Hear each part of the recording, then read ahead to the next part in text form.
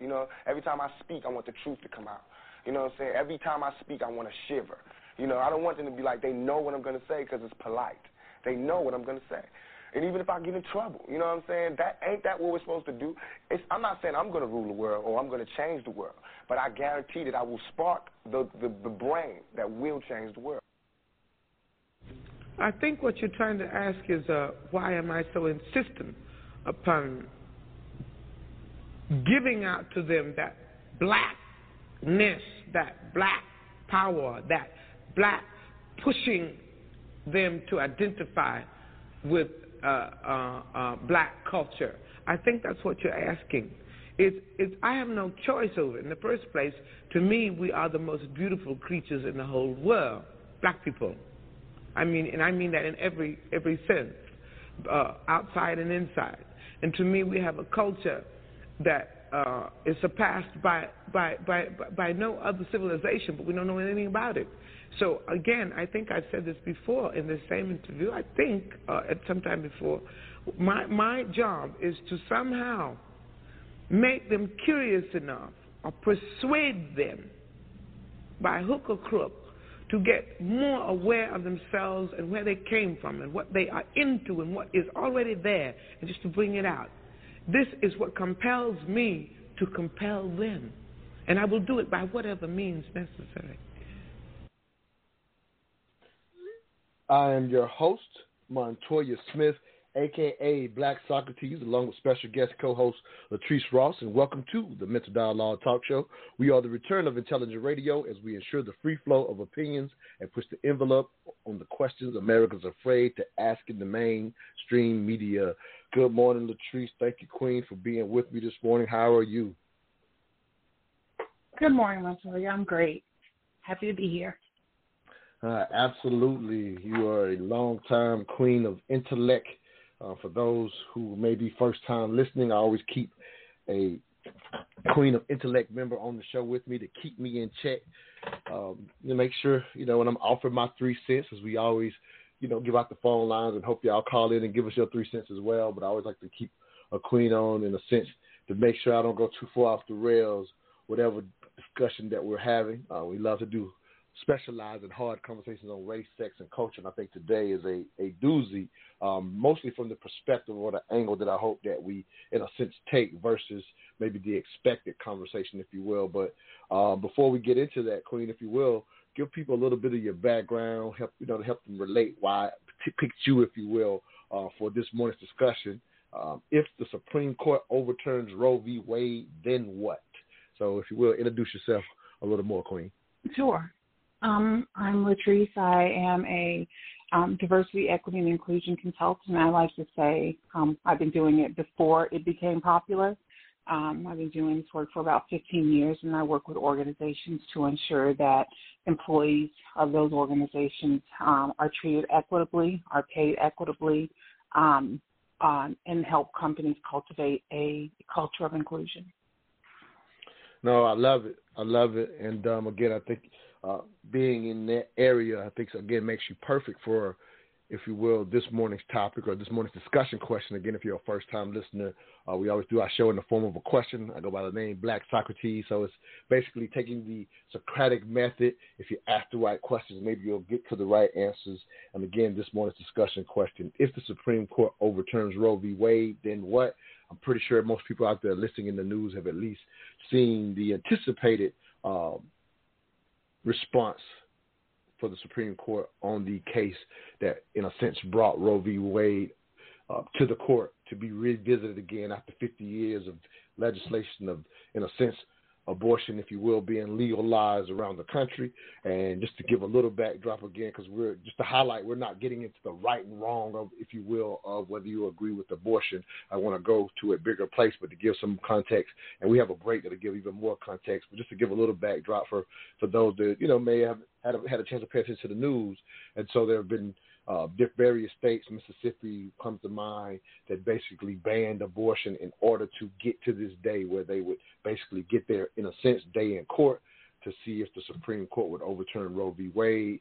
Again, if you're into politics, you understand that last president, if you will, were able to put some people on the court. The court is now considered conservative, if you will, and they thought it would be an opportunity.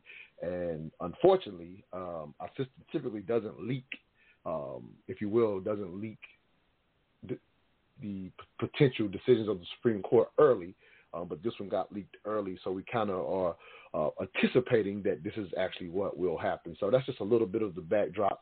But if you will, Queen, let's start like we always do. When I say, hey, do you mind being on this show? Here's this discussion question. If the Supreme Court overturns Roe v. Wade, then what? What was your first initial response to just the question being worded that particular way? Initially, without paying close attention to the wording, I was like, nah, I think I'm going to take a pass on this. I'm tired of talking about it. But then when I actually paid attention to how the question was phrased, I was like, okay, that's a good dialogue I'd like to take a part in. No, glad to hear that because, I figured it would be a hot button item. And what we typically do, again, for our first-time listeners, all of our regular truth seekers out there listening, or intellectual outcasts, as I like to refer to those who listen now, I'm trying to give y'all a place of solace from all the information, everything that's going on out there in the media. But if we touch a hot button item, we're doing it with the idea of we're wanting to say something that's not being said in the media. And again, we've already had conversations in the past about whether we agree or disagree with abortion. Just having that, again, tough conversation. This is not that conversation. It's in the event that this decision happens. We want to talk about what it looks like legally, if you will. That's kind of simple, but the bigger picture is what does it mean to the African-American community, whose this issue has closely been, for a long time, been a political issue throughout, whether you're in different states, whether you're throughout the nation. This issue has always come up politically, if you will, and now that it's moving in this direction, let's talk about what it means to our community and to our culture, if you will. So, you were about to pass it up, and then you realized the angle. So let's go into just maybe one more thought before we go to our break. And that break's going to give a lot of context just to get everything a baseline to what's happening, and then we'll get more into this discussion, which is what does it mean for our community. So when you realized there was a little, a different angle that let me partake. What else crossed your mind, and then we'll go to a break. I think because I've been so engaged in the gender equity conversation and controlling women's body dialogue that I changed my mind because I love to solve problems. And so the way the question was formed, it was let's look at solutions for this potential problem that's going to be coming our way. And it's a complex problem that needs a solution because we are already, when it comes to wealth equity, when it comes to children, we're already in a very messed up situation, for lack of a more tactful way to say it. So I thought that it would be great to engage in the solution-centered dialogue around what potential options do we have as a community of people that are going to be adversely affected by this decision. So how do we move forward from here so that we can continue to rise up out of our current situation? No, absolutely. And that's absolutely the goal here is a solution-focused conversation, which is part of our mission. We like to engage in those type of conversations so that, again, we can progress as a community. And here's the reality. If you just even think about the idea of, hey, here's this new decision, and I don't think whether we think about it or don't think about it, I don't think that it'll simply be business as usual, if you will, right? Like, to a lot of times, some things that happen in politics, sometimes we can, as a culture or as a community, we can get caught up in it. And sometimes we're not always sure that decision is going to trickle down to our lives, but the media, in a sense, gets us caught up in it. I think this one can have some potential consequences if we don't get out ahead of it. And I think, in my opinion, and this is why I really wanted to do the show, was I think we can still get caught up in the right and wrong of it and basically leave the next generation without any messaging that they may need because, again, I don't think this is going to be business as usual no matter what side of this thing you fall on. So we're going to go to a break. We will open up the phone lines coming out of the break. We see the callers out there. If you're online, the number to get in is 646-787-1691. Again, that's 646 787-1691. We'll be right back, and we'll get hot and heavy into this morning's discussion. Question, if the Supreme Court overturns Roe v. Wade, then what? We'll be right back. All I ask is that you think. Have you heard about that podcast, Mental Dialogue? It's so good it should be illegal. But if you missed the live show every Saturday, 10 a.m. to 12 p.m. Eastern Standard Time on Blog Talk Radio, be sure to catch replays on Spotify, Apple Podcasts, Stitcher, Podbean, and all other streaming platforms. We are the return of intelligent radio, and we are the best in the world at having hard conversations on race, sex, gender, and business in the African American community. And remember, all I ask is that you think. If the Supreme Court does strike down Roe, abortion rights would become a state-by-state issue. Local lawmakers could easily restrict access or outright ban abortion. Were Roe overturned today, and NBC News analysis from the Center of Reproductive Rights data shows at least 20 states would be set to ban abortions, the one on this map in blue. 13 of them have what are known as trigger laws on the books, meaning the overturn of Roe would trigger state laws that would almost immediately forbid abortions. The states in green have restrictions on abortion in place right now, and the states shown here in yellow have protected abortion rights through state laws and court rulings. In the yellow states, abortions are legal and will remain legal. And then there's New Mexico and New Hampshire. There, abortions would remain accessible but not protected by state law. So confusion. And abortion rights could soon be very different depending on where you live. In a moment, reporting from Garrett Hake in Austin, Texas, on one of the states with those trigger laws. First, CNBC's Perry Russum in Chicago on where individual states stand now.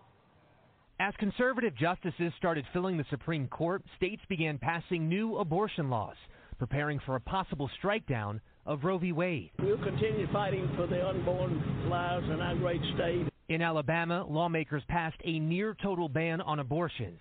In Kentucky and Florida, bills have been signed banning abortions after 15 weeks. We want these kids to grow up in loving homes. In Ohio, we really value human life. Governor Mike DeWine signed the Heartbeat Bill in 2019. It makes abortion illegal after the first detectable fetal heartbeat. It only goes into effect if Roe is overturned. I think we're going to look and see if there are other laws or other changes that we would want to make. Across the country, states are split by ideology, with leaders in Democratic states pushing to make their own moves.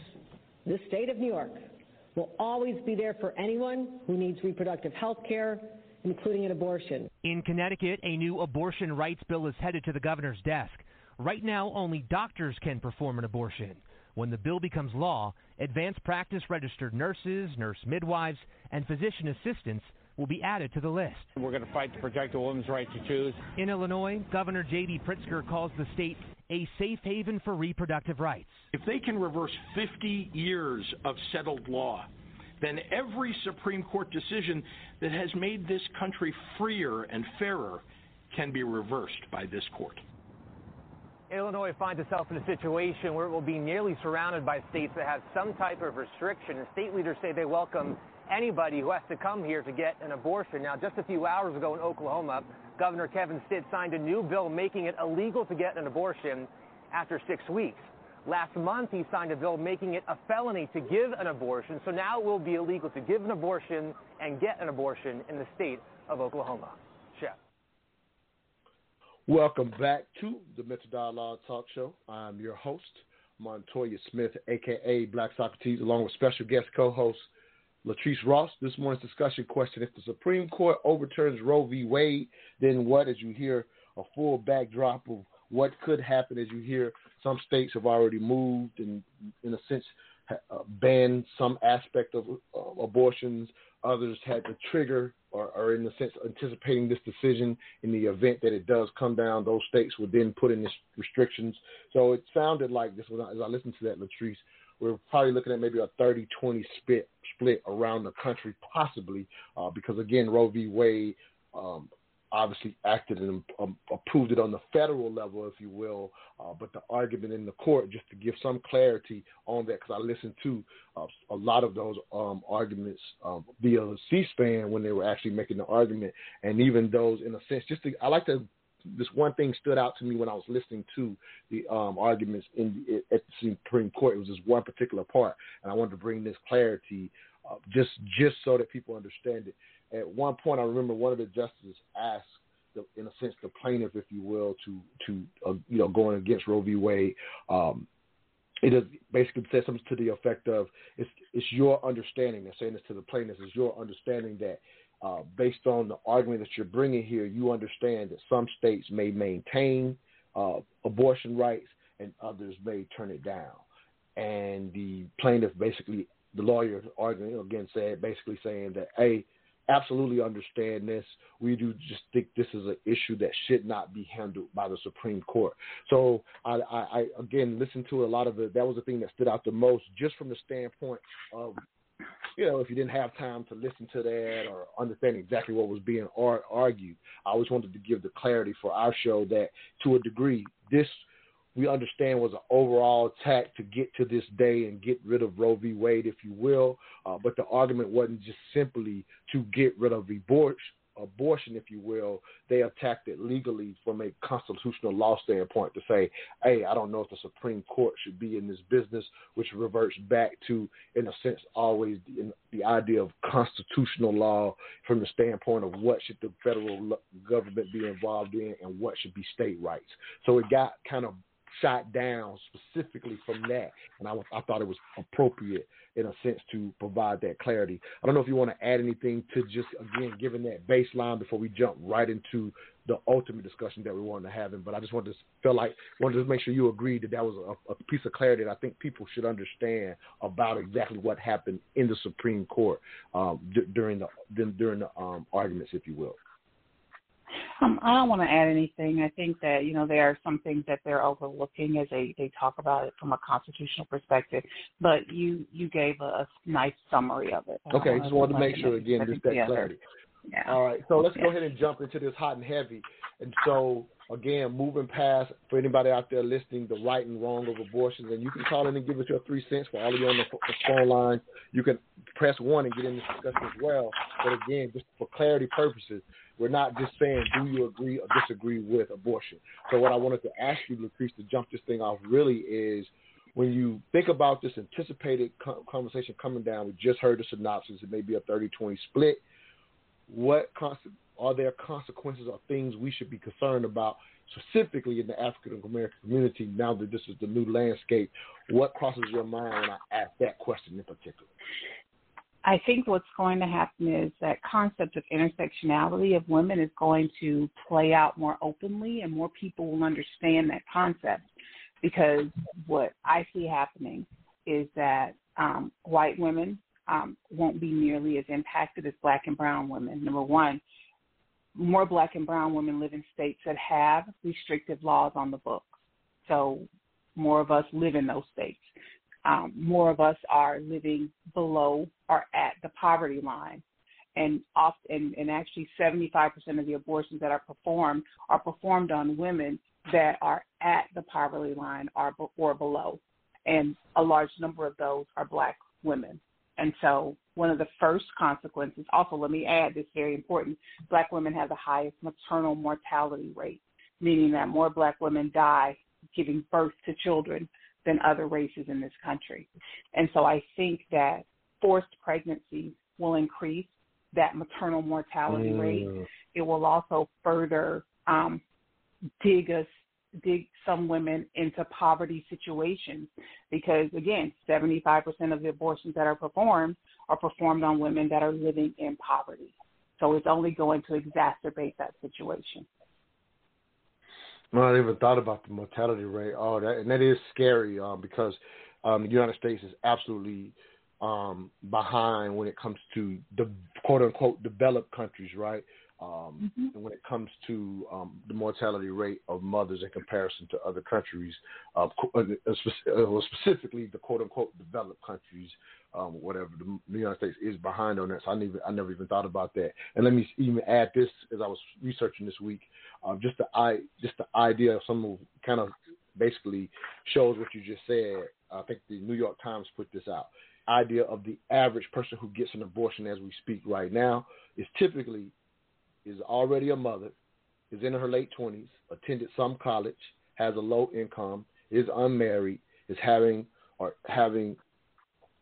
first abortion, and lives in a blue state, which is the last thing you already spoke to, that the impact actually could affect even those outside of the demographic because, like you said, a lot of us are already in restrictive states that have already started this process. So just wanted to give, again, that baseline. We actually got a caller that wants to jump in. Let's get their 3 cents before we move this conversation along. Area code 602, last 3882. Give us your name, where you're calling from, and your 3 cents on this morning's discussion question. Greetings in the name of the Father, Son, and the Holy Spirit. This is Pastor Don Jr., CEO. I'm calling from Sunny Mesa, Arizona. It's early in the morning, and I'm loving the topic of the discussion.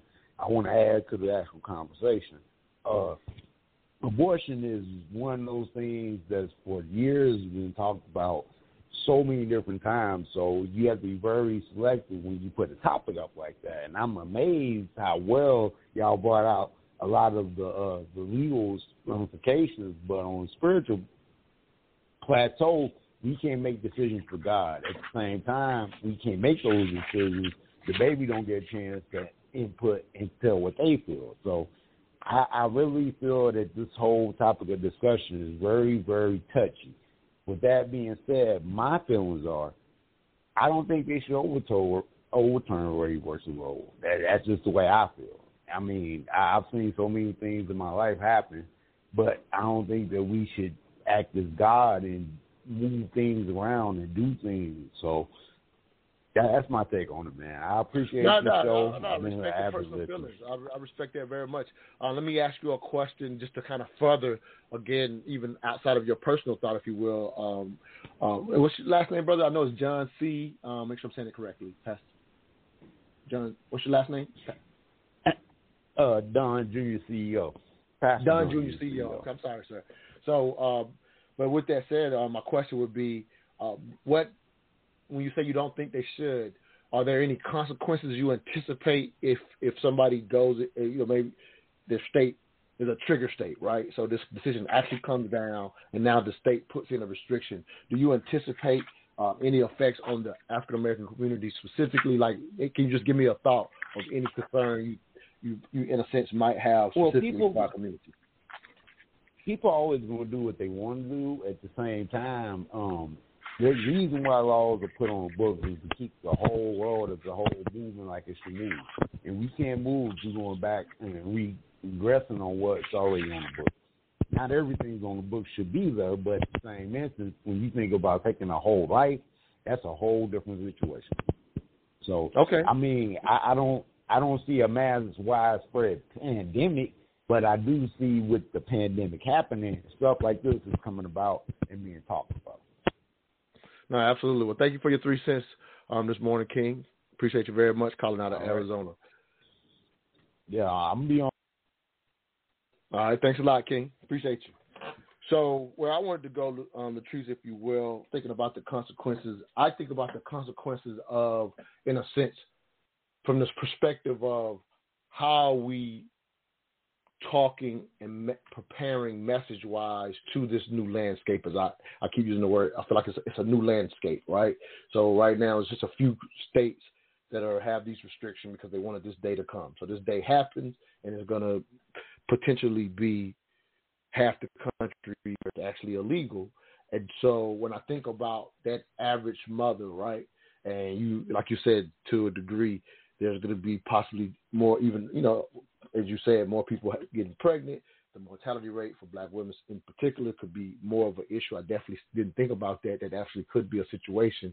But I'm thinking more of how do we prepare our children? Is this a decision in which we can, in a sense, go go about our business as usual, or should we think about how we're preparing our children for this new landscape? And here's the thing that I always think about.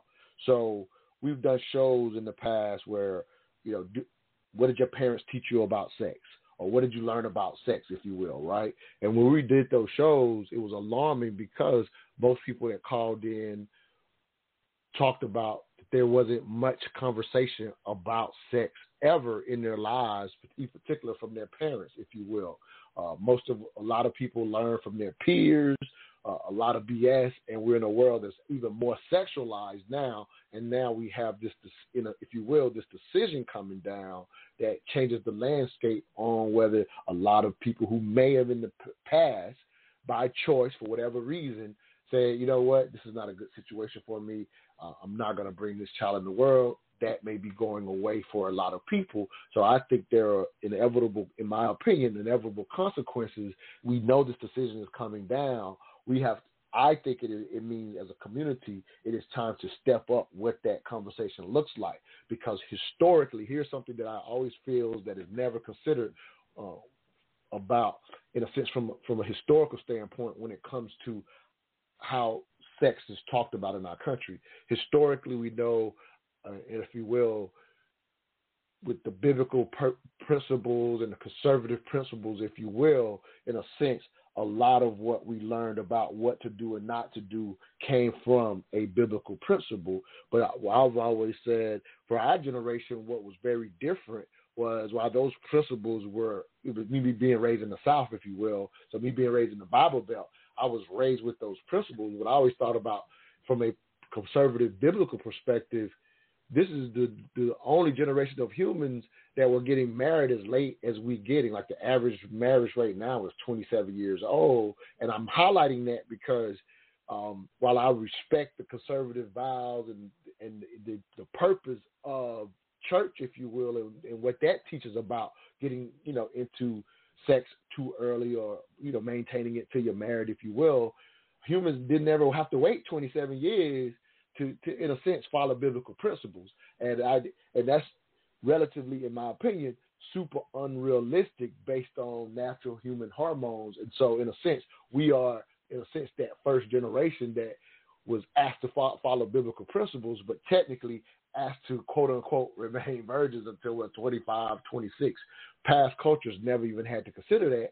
And if somebody broke that, typically the idea was to get married to, in a sense, handle that family. We've moved completely away from that. So I'm saying all that to say, biblical principles alone won't be enough to address this new reality, because we've already seen the results of that over the last 60 years, even with abortion being in place for 50 years of that. Your thoughts on that, Queen?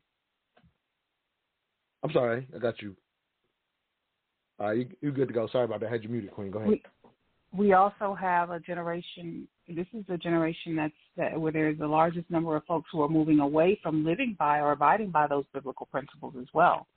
So, whereas before we kind of just fell in lockstep with what we were taught, we have, the millennials and Gen Zers are actually leaving church, leaving organized religion at extremely high numbers. So if they don't believe or abide by those principles, then that's a complete null point. It's null and void. And so we have to find there's going to have to be something that draws them in to have this conversation about celibacy or abstinence and waiting until marriage, and why that's important. And, it's going to be one of those conversations around, well, this is the plight, because it is a plight that our community is in, and this is one of the ways to ensure that you don't get caught in the trap of having children by multiple women, because I'm saying this as if Roe v. Wade has been overturned, because we now live in a society where pregnancies are forced to term, and you're going to have to live, as my grandma used to say, you're making this bed, you're going to have to lie in it, and the consequences that come with it. And so I think that those consequences are going to be steep for the upcoming generation, because abortion has been one of those ways, and it should although abortion should always be a woman's personal choice, I don't think that a woman should use it for birth control when there are measures that you can put in place, if you have access to them with regard to contraceptives. So I do think that we're going to have those talks and not talk about birds and bees, but talk about real women and men and what happens and the consequences for those actions in a realistic sense of, if this happens, these are the consequences, and this is literally how it will impact the rest of your life. No, absolutely. I came along, I was coming of age during the AIDS crisis, if you will, right? And so I remember still young enough, still involved in the church when I was younger, to the degree that it became a big discussion for whether the church was ready to have those real conversations about protective sex, because the schools were, in a sense, because of the AIDS pandemic, if you will, schools were starting to input sex education. And so the church was kind of thrown in a space because, again, the church being heavily involved in the community, it was starting to be, whether church should even have that dialogue for their constituents, if you will. And so I definitely remember some churches saying, hey, here's the reality, these kids are having sex. And so some children, for their youth ministries, would have that conversations, and some, based on their biblical principles, would not have those conversations. And so I think this decision, in a sense, speaking of the church specifically, will put the church back in that place, because over the time, now that we've, in a sense, gotten the AIDS epidemic, if you will, under control to a degree, we've even seen conservatives take public sex education out of schools. So it was a benefit for us, and it helped turn the AIDS epidemic around, in my opinion. So we saw good results, but over the years, it's been taken out. So I think this decision is a time to talk about the possible return of that, regardless of how you feel about it religiously. We're up against another break. We'll be right back. You're listening to the Mental Dialogue Talk Show, where all I ask is that you think. Are you serious about learning how to earn significant income on a regular basis as a trader or investor in the U.S. stock or foreign exchange markets? If so, you may be the perfect student to learn technical analysis for trading or investing at the Blacks Academy. With over 15 years of experience in investment strategies, here's what a current student recently said about his experience at Blacks Academy. Yeah, this class has been excellent, and I've had a lot of experience trading, but this is the most exposure that I've had to breaking down the theory behind TA. I'm really excited to continue the journey. For a similar experience, don't allow new traders with overnight success to promise you riches they can't deliver on. Instead, learn the foundations of trading and investing the right way at Blacks Academy. To learn more, visit them at blacks.academy online. That's BLAXE.academy, or search for Blacks Academy on YouTube. Don't you have to get a DNA before you can be put on child support? We went together. You didn't show up to court twice. It was once. So hold on. You paying child support for this baby? Yes. Thousands of dollars. But you say you've never had a DNA test. No. And that's because you had a court date. And he missed. He missed the court date. So you were named and the father by default. Yes. Yep. That's how it works. Yep. Yes. You? True. But after that happened, we had tried to get it all situated out by trying to get 2 tests done with this court. I can actually look in my court records and see you had a court date on my docket for last year. Ms. Middlebrooks didn't show up. No. Right, because I prefer to do this outside of this. Why do we have to come here for him to finally do it? I went to get swabbed. I did the whole thing that I was supposed to do, but she didn't do it. Why couldn't we do it outside of here? So tell me about the nature of your relationship with Mr. Portis. Were you boyfriend and girlfriend? We started talking first and then eventually started dating. It happened fast. So. At what point did you find out you were pregnant? A few months later. But when she got pregnant, we stopped talking. So like we weren't talking at the time that she got pregnant. Like we weren't talking. But when after the fact that she got pregnant, she had hit me up and was like, "Hey, I'm pregnant and be prepared." We were definitely together. No, I called you after I got the text. No, we weren't, because I found out that she had another boyfriend. Okay, wait. How did you find out she had another boyfriend? Because I looked on her Facebook, and I seen her with this dude. And I'm like, who is this? And then she like, somebody I used to talk to, but he was still in the picture. How did you know that? Because of, after she got pregnant, a letter she sent them. Wait a minute. I sent the guy a letter telling him that I was pregnant, letting him know what was going on. Hold on. Wait a minute. This is exactly why young people don't have no business making babies. Welcome back to the Mental Dialogue Talk Show. I'm your host, Montoya Smith, a.k.a. Black Socrates, along with special guest co-host Latrice Ross. This morning's discussion question: if the Supreme Court overturns Roe v. Wade, then what? If you're just now tuning in, we're trying to talk about the landscape that is forthcoming based on the leakage of the potential decision that the Supreme Court is going to overturn Roe v. Wade, and not just simply whether you agree with abortion or disagree with it. I contend that people will spend too much time on that versus preparing these babies for the new landscape, as we just hear an example of currently something that's happened in the past in paternity court. So this kind of stuff, unfortunately, goes on every day anyway.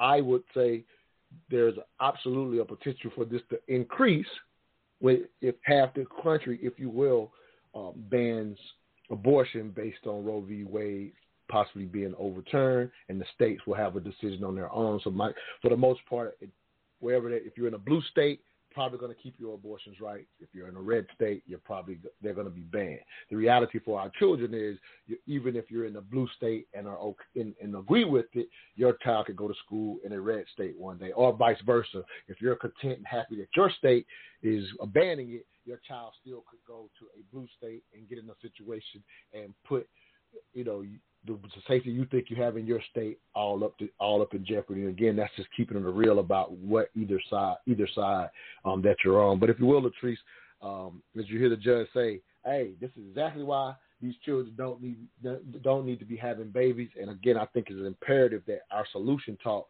discusses the reality regardless of what side of this thing you are on. Your thoughts, Queen? I agree. And this is coming from someone who had a child at 16. But the question is, how do you stop that? Because even if you have, the realities of the Black communities are this. If you are in a dual parent household, if you have both parents in the household, likely the larger percentage of those households, both parents work outside of the home. And so that leaves, and this was what happened in my case, that leaves lots of free time where children are unattended and they can get into, they're left to their own devices and decide what things they're going to get into. And so that's going to happen.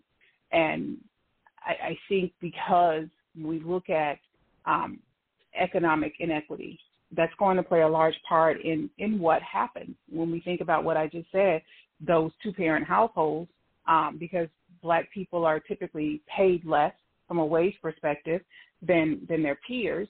So you're working hard, and we're in a country now where healthcare is extraordinarily expensive. And so you have all of these dynamics coming together to create this major shift in our society. And with that, there are going to be the economic consequences. One of the things that we have to think about, and this happens with relationships with young people, you're going to have more women staying in relationships where there's intimate partner violence. The ramifications for this decision they're just so the negative. So let me ask you about what you just said, though. That part right there. I don't know how this decision why would it affect that? Because a lot of women, if there is a forced pregnancy and I'm already living below the poverty line, and I need this dude to help me pay my bills without a child, what am I going to do if I leave this dude who's beating my behind every day with a child? Yeah, that's why I got a woman on here, because I didn't even think about that specific area, that these are all the areas that are at risk for increase. And if you're listening to this show, the dialogue now has to be, how do we navigate and what do we say? I hope that it drives us to have more dialogue, but I'm fearful, Latrice, that it won't make us have more dialogue. I'm sorry, you were saying something else, so let me let you finish what you're saying. Thank you for adding that clarity, because I didn't quite see how it would happen, but you're right. Yeah, more of these situations where children come to terms create a lot more attention for people who are just really not ready. Again, we're not focused on the right and wrong of it, but you're right. That's a consequence. So because there's a consequence, in my opinion, it makes this discussion even more imperative. Go ahead, Queen. Right. And I don't think that we're going to see more of those conversations being held right away. I do think that as our society evolves, and if Roe v. Wade is overturned, that the consequences of forced pregnancies will cause those conversations to take place, but it will likely be after the fact. So you may be talking to that next generation of child where you've already gotten ensnared in having a child at a young age, but because you've endured such hardships, let me prepare my child so that he or she doesn't take the same path that I took, so that there can be better outcomes for them. But the first round of consequences, if you will, we're going to see ourselves in a more economically downward trajectory, because people always like to say that they're doing this because they want to preserve the white race, or white women are going to they have more access to capital, more access to money, so they're going to get abortions. They always have. It's black and brown women who are going to be forced to carry these pregnancies to term, and they're already at an economic disadvantage. So we're going to see that begin to play out in our community. And I think those consequences are going to cause that next generation to have the conversation with their children that I don't think will initially be held. I think that, and this is my personal opinion, we're going to have to put away that spiritual thing about we don't talk about this, and we're going to have to stop filling in birds and bees for girls and boys, and have to put real names, real situations to these conversations. We're going to have to put sex education back on the map. We're going to have to do all these things that we've seen systematically taken away. And it's hurt our communities, but this is going to add exponentially to what's already hurt our community. And that's why we're having this conversation, for people to get ahead of the game and think about what it looks like, because I think there's absolutely ways to be smart about this new landscape if we're willing to have the conversation. And as I said, part of it is the unwillingness. I've always said this, and we'll go to the callers. Got a couple callers. We'll come to y'all right after the break. I've always said this. Both of the political, when you get into the politics for a second here, and again, not about whether you agree or disagree with abortion, but both political sides, to me, are funny in the stance that they take. You've heard me say this before, Latrice, but I want to share it today, because as we say, if you will, in this situation, we know it's the conservatives that wanted this turned down, but yet they're reluctant to sex education. So it's just kind of like it's backwards. And I've always said both parties are backwards, in my opinion, based on what they typically push with their agendas. I've always said, if you will, liberals should be pro-life and conservatives should be pro-choice based on their ultimate agendas. And what I mean by that is Democrats and liberals, if you will, in a sense, quite often are pushing for social policies in the event that you're having an issue, whether it's a low-income issue, and they put in programs, if you will, to take care of children in the event that you're in that situation, right? And so because they have those programs, in a sense, when you think about that agenda, it seems like pro-life would be on that side, because they push for programs, in a sense, to take care of somebody having a child that may be in some type of hardship. And then vice versa, Republicans seem like they should be pro-choice, because they don't put in programs to take care of these babies in the event that, if you, as you like to say, women are forced to have them, if you will. And so with that said, it's never made sense to me how these two political issues, in my opinion, should be on the opposite side based on their ultimate agendas. Give me a quick thought on that. We'll go to break, and we'll get to our callers coming out of the break. Oh, I absolutely agree. You have the pro-lifers, whom I call pro-birthers, because once that fetus becomes a child and is born, they could care less about education. They could care less about proper nourishment. They could care less about living in a house, in a decent home. They could care less about wages that your parents make. They could care less about whether or not your parents get hurt or injured or killed at work. So they're pro-birth. They're not pro-life. It's about control of a woman's body, and it always has been. Again, just thoughts. I think both sides are backwards when it comes to their ultimate agenda. We're going to get to the callers coming out of the break. We'll be right back. You're listening to the Mental Dialogue Talk Show, where all I ask is that you think. If you're looking to purchase or sell a home in Atlanta's competitive real estate market, there's only one real estate agent we call on, Ephraim Abdullah.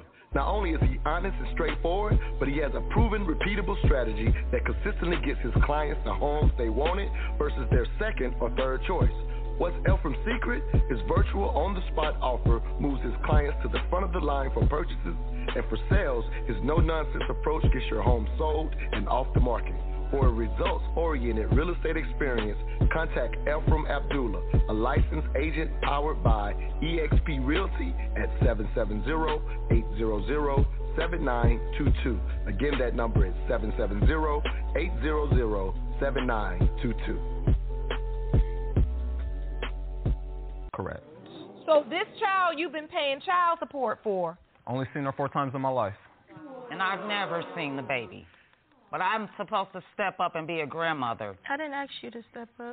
I want Brian to You DNA test you messaged my phone talking about what do I you're need some type you to of grandma and step up this for? and that What and do the I other. need? Yes, How can I because be you're a not grandmother encouraging to him a to get baby the I've DNA never test even done. seen? As his mother, you should encourage him to get the test done. I did. Not continue to... You backed out. I did. You didn't encouraged encourage my You son. backed out. Lord. Your Honor, this is the thing. Girl. If he was put on child support, why you didn't just go back to the court, file the paperwork, and take her to court? But do you understand, Ms. Middlebrooks, when you didn't show up to court, whether you wanted to do it or not, that just fueled his doubt even further. Yes, that I she's understand. trying to avoid something. She's got something to hide. I understand. She doesn't want to come clean. I understand. It like just when he kept didn't show the up to child wheel. support court. I'm sorry? Just like when he didn't show up to child support court. That's me you scared. You running. That's No, how I felt. No, I wasn't running. He Your Honor, was can I at say something? work. One You running. can't call Me not being you can't call experienced, for work for one me day. not being experienced with court and everything like I was that. telling my I didn't son know that to I was go going to be to defaulted court, as a dad if I 'cause didn't that go. was what was I was gonna in training. happen. I was in training for management, and I didn't know that, like, you know what I'm saying, if I was to miss court, it was going to be this big of a situation. Oh, yes. Now I know. Yes. But I was inexperienced with all this stuff that was going on at the time. This is exactly why I tell people, you're making babies, you got to understand the system. Yeah, correct. So we're here now with all of this drama. There's still a very real possibility you're Ava's father. Yes.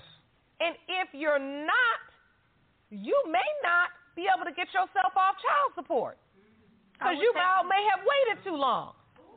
That is the court's decision. And the court will follow what is in the best interest of the child. Sometimes we have to learn lessons the hard way. You're right, Your Honor. Welcome back to the Mental Dialogue Talk Show. I'm your host, Montoya Smith, a.k.a. Black Socrates, along with special guest co-host Latrice Ross. This morning's discussion question: if the Supreme Court overturns Roe v. Wade, then what? As you hear the same paternity court case that's happened in the past.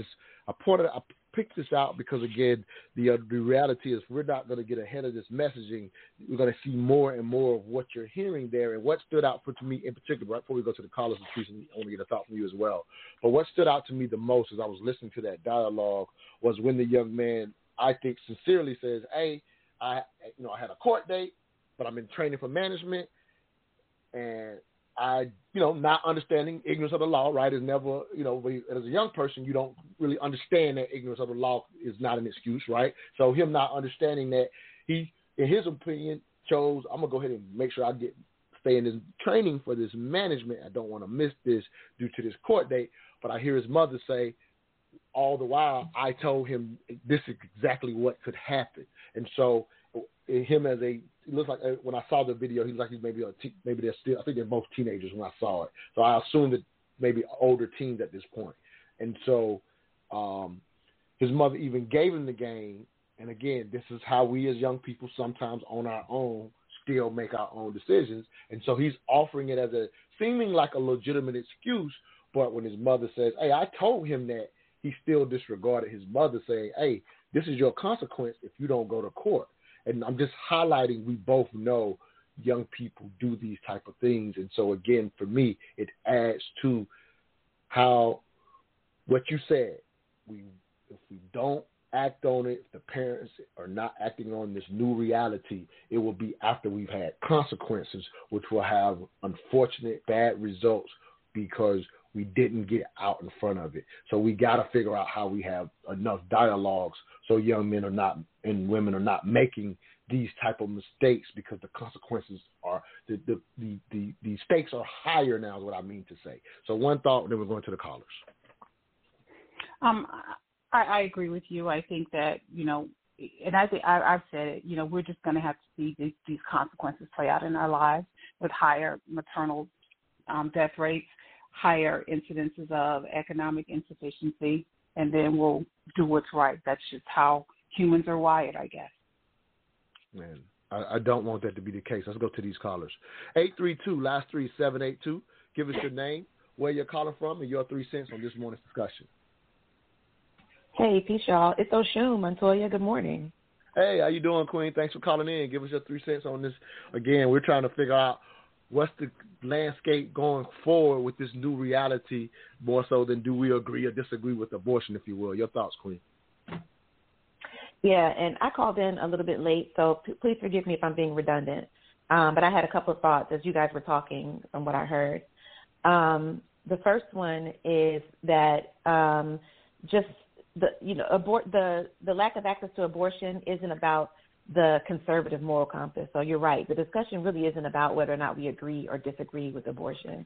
But I do want to point out that I think I read somewhere that whites have become the minority in 300 counties, in excess of 300 counties in the United States, and are projected to be the minority in the United States by 2050. So my position is that the abortion discussion is around what the sister said, the host, that your co-host said. It's around controlling the bodies of women, but also about population control. Black and indigenous women are casualties of war, basically, in a fight between white men and white women.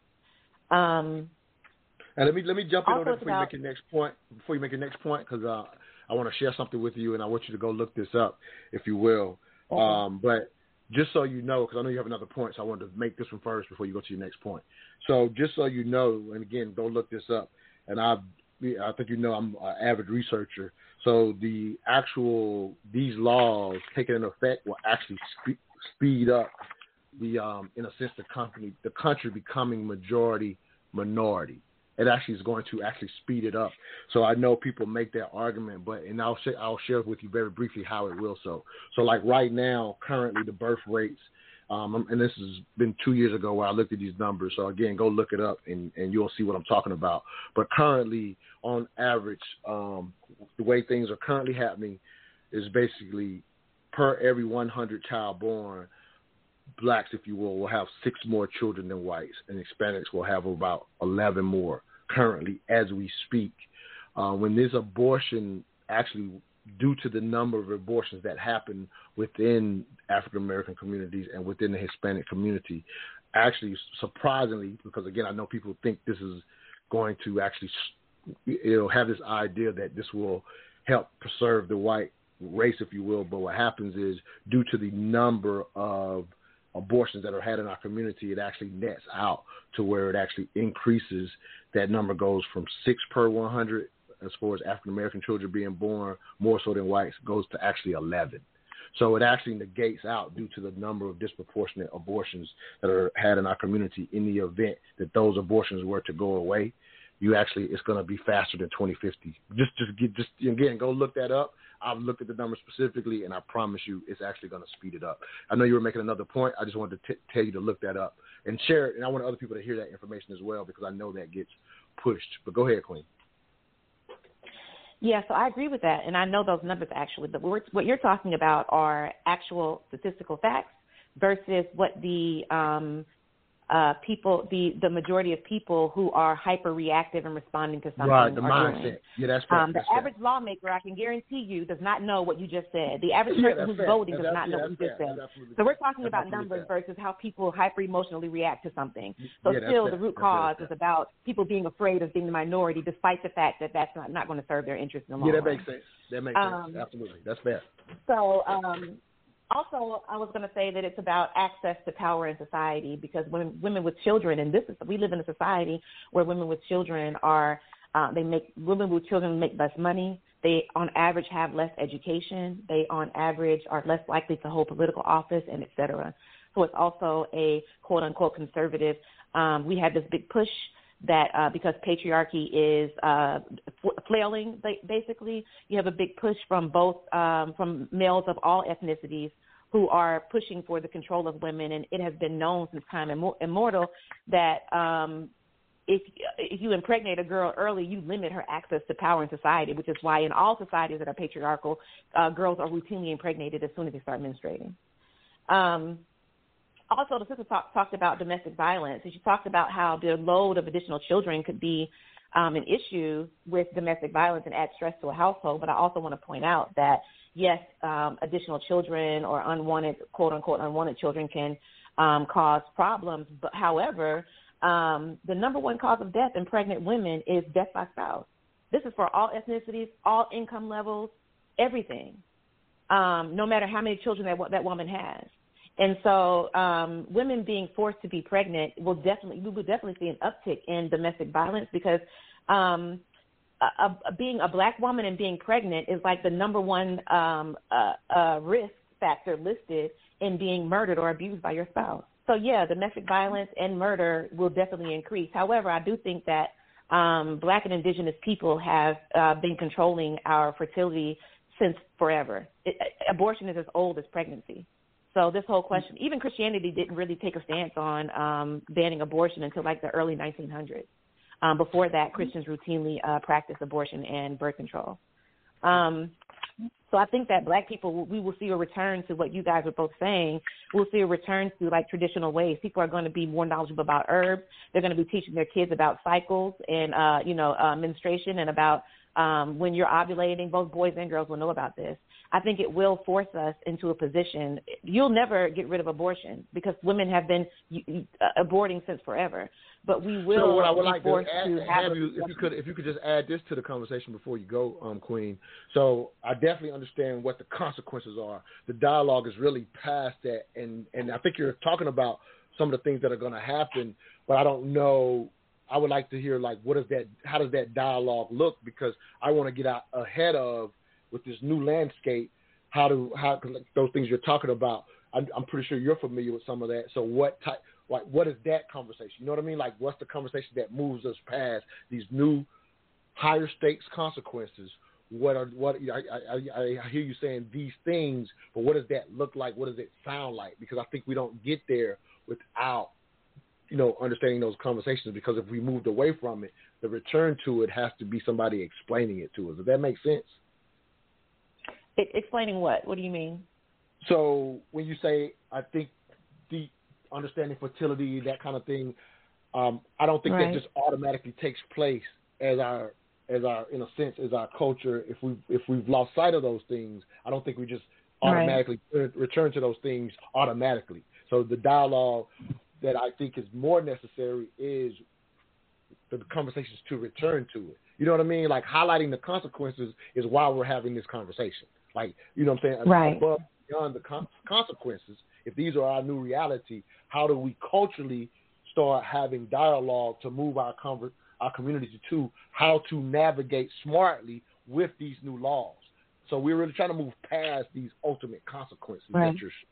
If that's the dialogue we're trying to have today, if that makes sense. It does. And I think I was kind of getting there, but I think that culture is like this ever-evolving thing that happens like in sync, right? There's this, did you ever hear the story of the 100 monkey?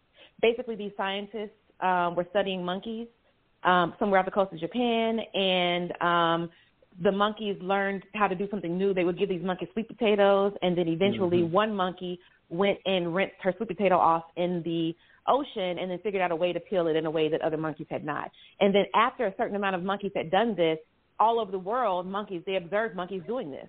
So this, the 100th monkey is like this idea that we live in a shared consciousness, and people kind of catch on to things at the same time, right? We're kind of in sync as a community, and so I think that's part of it. And the other part of it is that these things aren't happening in a glass jar. All these things that have been happening, we've been working our way up to this. And so people have been responding to this for decades. I know that personally, when I went into a school about 6 months ago, and I saw that there was a doula in the school teaching about, a woman's body and childbirth and herbs kind of things. And so I feel like this is happening concurrently. I don't feel like we're going to be like, oh, well, now we're starting from the beginning.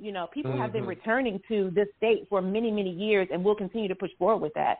So, going forward, I think that the answer is going to be that, number one, women are going to fight back about our autonomy and our ability to control our fertility. But number two, we'll see changes in society in which we will all concurrently kind of come to a mass agreement about what needs to be done. And we'll see mass changes being made in our culture.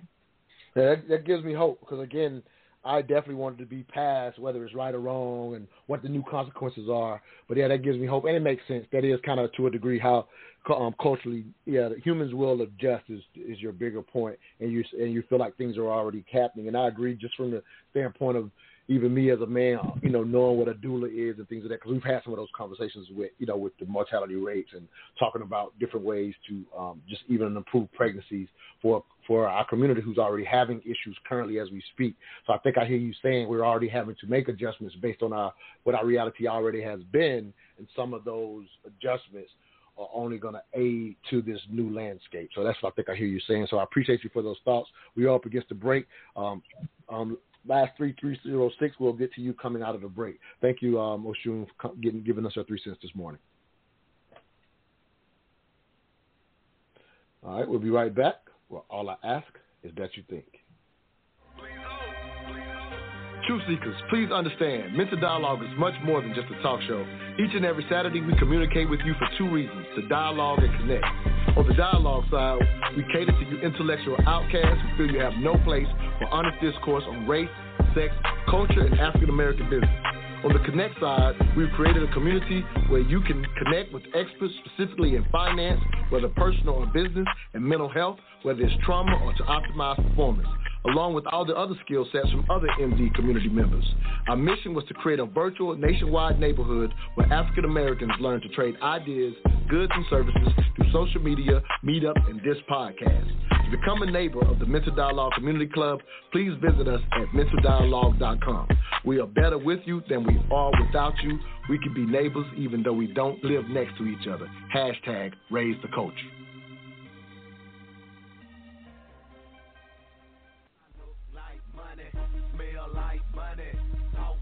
Hey, where did you get that hat and t-shirt? I like that.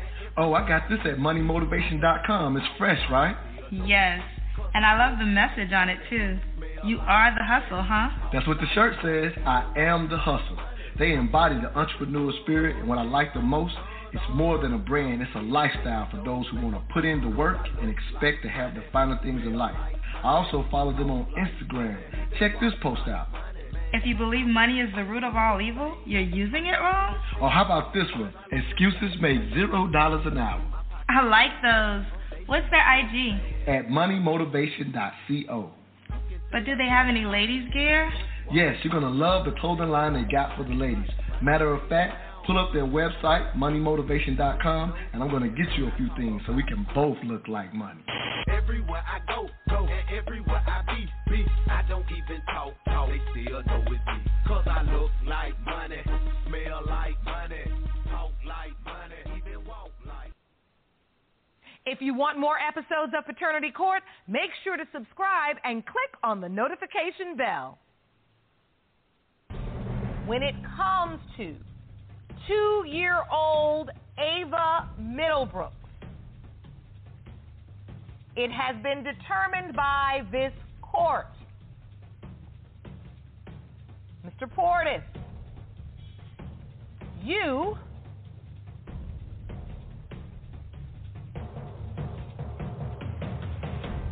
are the father.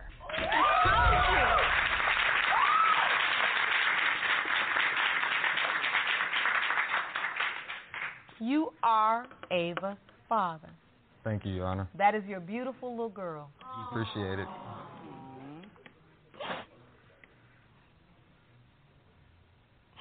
What do you feel, Miss Middlebrooks?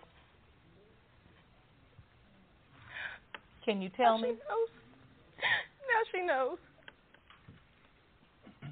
And that's a relief for you. That's a relief. When I said 1 to 2 months is too close for comfort, I saw your face and your body language. You nodded in agreement. I think you knew that there was reason to doubt. Yeah. And I think you did what many young girls do, is you played both sides of the coin. You did what we call the double dip. I'm not even laughing because it's out of desperation, because you know you don't know, but you know you want your child to know the dad, so you just entertain them both. Which wasn't right, because now I've been out this baby life her whole life. Well, the thing is you going to step up now? Now that you know, where do we go from here? I'd like to ask Ms. Middlebrooks if it would be okay. Welcome back to the Mental Dialogue Talk Show. I'm your host, Montoya Smith, a.k.a. Black Socrates, along with special guest co-host Latrice Ross. This morning's discussion question: if the Supreme Court overturns Roe v. Wade, then what? As we hear the final cut, I'm playing from that particular court case. In that situation, even though it was up in the air, and as the judge said, was a quite high, it was made sense why it was likely, because she was dealing with a couple of guys a month or two out from the baby, so it was realistic for that that particular father, if you will, to have some doubt. And giving even more details to the case, she actually put the child on the first guy, the other guy, for a while, and then she finally came clean. So that's to a degree how they got to that court to figure out he in fact was the father. Again, this goes on daily. I just think the idea for this particular show, with this potential decision coming down, was that we, in a sense, ring the alarm about this new reality. I think I appreciate a lot of what Oshun has just delivered, from the standpoint that culture, in a sense, humans will figure it out to a degree. I just, in a sense, wanted to get ahead of, in a sense, this situation, because the case we just heard, you're going to see and hear more examples like this with these laws coming down. So your thoughts about what Oshun said, and then we're going to go to the caller, Latrice. I think what she said doesn't really need. It summarized everything. We see young girls playing this game, not recognizing that game has real life consequences for their future. And in this new landscape that we may have to live, it's important that those consequences are made clearer to our young folks. Because if we take a look at our current state, we live in a society in this country where rents, home prices are astronomical, rents are astronomical, wages are stagnant, union busting is all around. There is a move to take away those protections for the workplace. And so we live in a society that seems to have this issue with regular old citizens in this country being able to survive. And this is just going to add another layer of complications. And so I think we're going to have to really step up and begin to plan strategically and methodically how we move forward so that our families aren't adversely impacted. Oh, absolutely. We're going to have to really learn how to. Okay, go ahead on. Go to the caller. Oh, no. I thought you were finished. Finish that comment. No, I was just saying that, from an economic perspective, we're going to have to make better choices about education. When we look at going to college, is it really worth going to college, or should I look at a certification? And when I go to college, while we need social workers, but we have to stop looking at how we can help others and begin to look at how we can help ourselves first. So we need to start looking at those STEM careers when our kids go to college. I see so many college graduates, and then they're like, yeah, my baby got a degree in social work. Your baby got a lot of loans and a lot of debt and a low-income job. So we're going to have to begin having these talks with our kids, getting them interested in these careers at a young age that will allow them to excel from a salary perspective, and that will help lift them up economically. We're going to have to learn about investing and help our children learn to begin investing at a young age, because, while we think about that Roe v. Wade is about a woman's right to control her own body, the implications are that it's going to impact us from an economic perspective. So we need to begin thinking about how we can attack it from that perspective. Oh, I love you bringing in those layers because, again, even not wanting to waste time on whether it's right or wrong or not, haven't even thought about all those levels and layers that you're bringing to the table. And you are right. This one decision, the things you're talking about, to a degree, we're always talking about the need to do it. But based on what you're saying now, I also, as you say, this decision makes it more imperative. So it's like we need to get off the stew, if you will, and start acting on this because this is the new reality. As you said, with inflation and higher costs, these things become even more dire in the event that more children are going to be had, and we're less prepared if we don't think about these things. So I love those thoughts. Let's go to the caller. Area code 678, last 3306. Give us your name, where you're calling from, and your 3 cents on this morning's discussion. Good day. This is Tennyson calling from Atlanta. Hello, Latrice and Montoya. How you doing, King? Pretty well. So, I think some of the things we got to consider is that from the 1950s to the 1970s, before Roe Wade became legal in 1973, there was an estimated 500,000 to 1.2 million illegal abortions that took place in the U.S. And so, which led to unsafe abortions and harm, and in some cases death. So we can expect to return back to those days. And also, I guess we got to consider abortion is more than just being used as a contraception. When we consider abortion cover those who unfortunately have been raped, a victim of incest, or in the case of a mother, life is in danger. These conservative states now are passing laws to ban all type of abortions. So even when a woman is being raped, incest, she now is being told, you better have that baby. And not only that, when the baby is born, as Latrice had pointed out, they are not providing those care, such as health care, such as early child education, and the list goes on. And so how do we prepare our community, Denison? How do we prepare our community? Well. And I'm doing that intentional. And again, I don't know how long you've been listening, but that's the dialogue. This is the new reality. How do we prepare our community? That's today's dialogue. So, because if it's coming down, whether we agree with it or not, if it's the new reality, how do we prepare our community, in your opinion?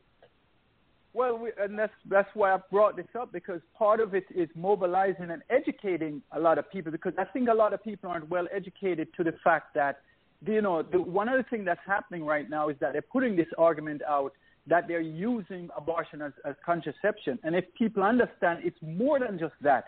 So one, you got to educate the community to say, hey, it's a lot more than that. Just as Latrice pointed out, also have to educate with the fact that it's very costly.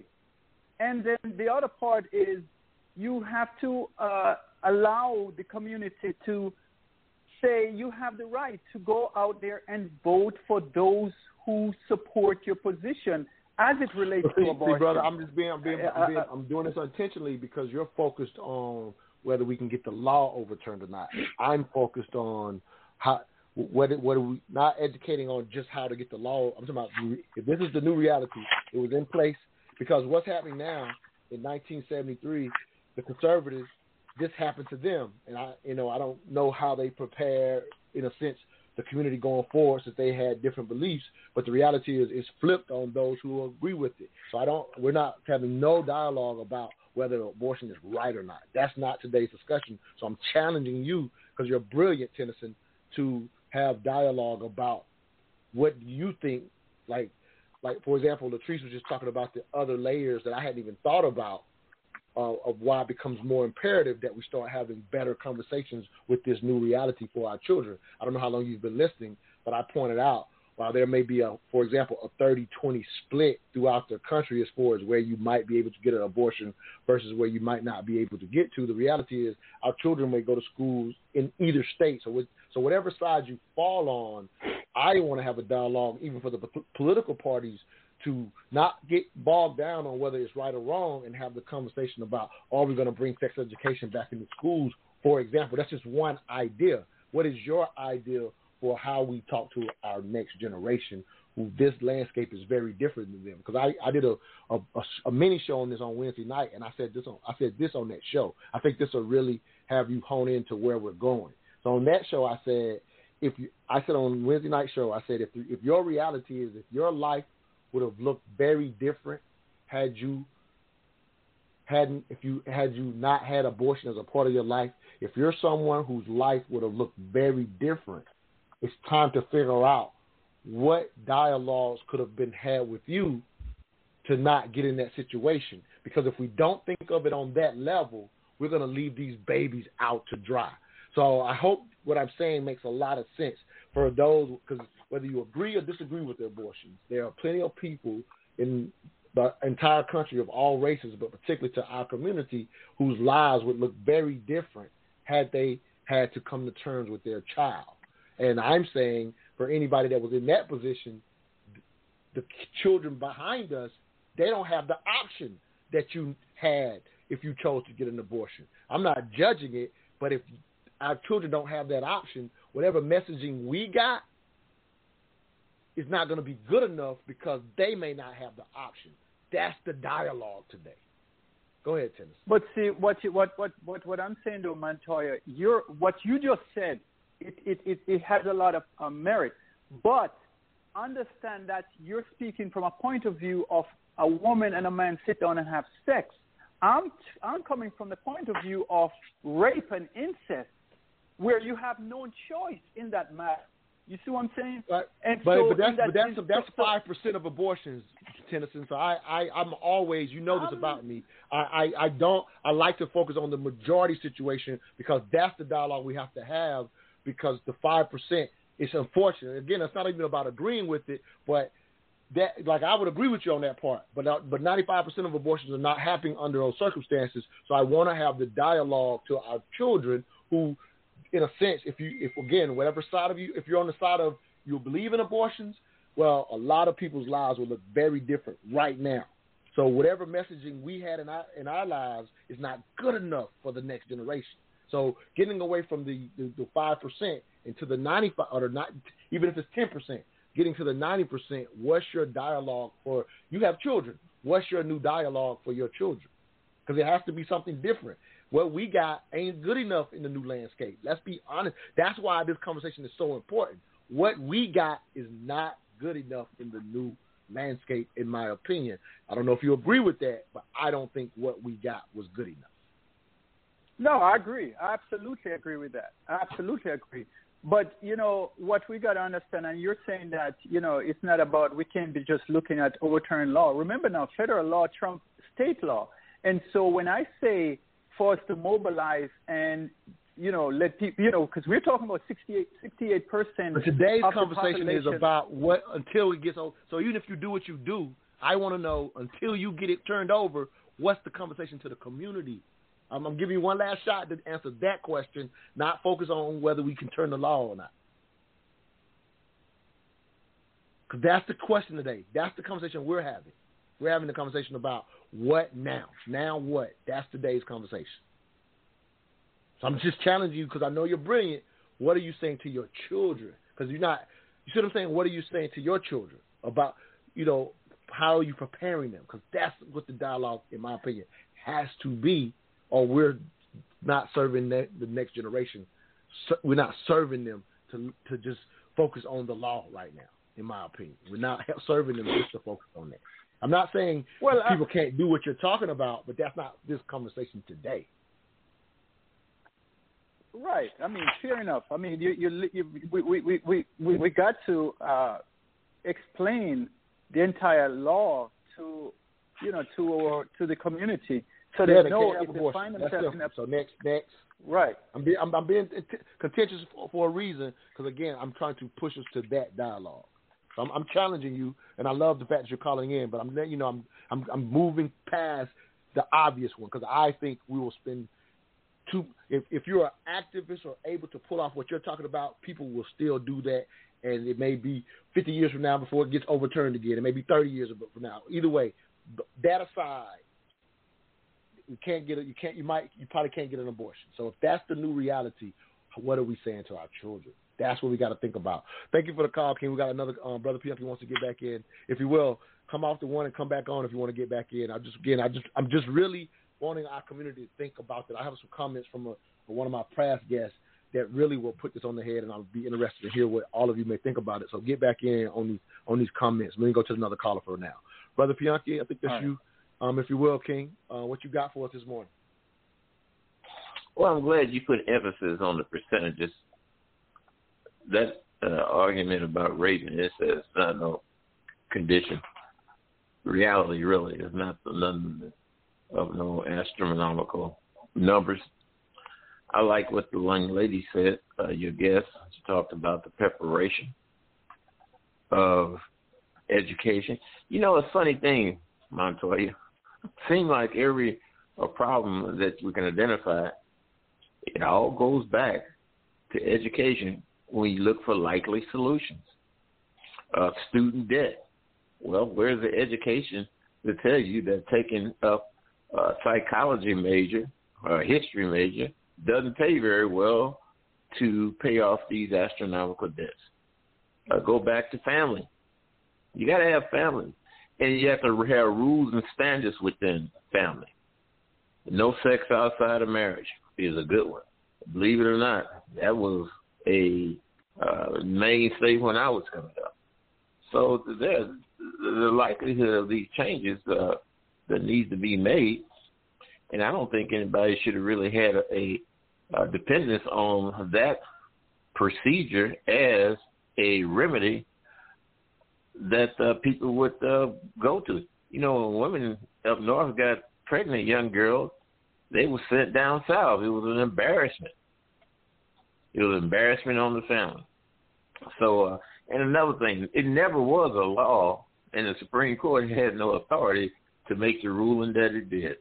That should be left up to the states. And that's why comes civics, the government, and how it works should also be taught in the schools. That way they would know better when politicians try to come up with yet the next bamboozlement. So let me ask you this real quick. Bill, before I let you go. So, you know, it's pretty obvious what side of you land on this again. I'm less focused on that. I don't know if you heard when I mentioned this.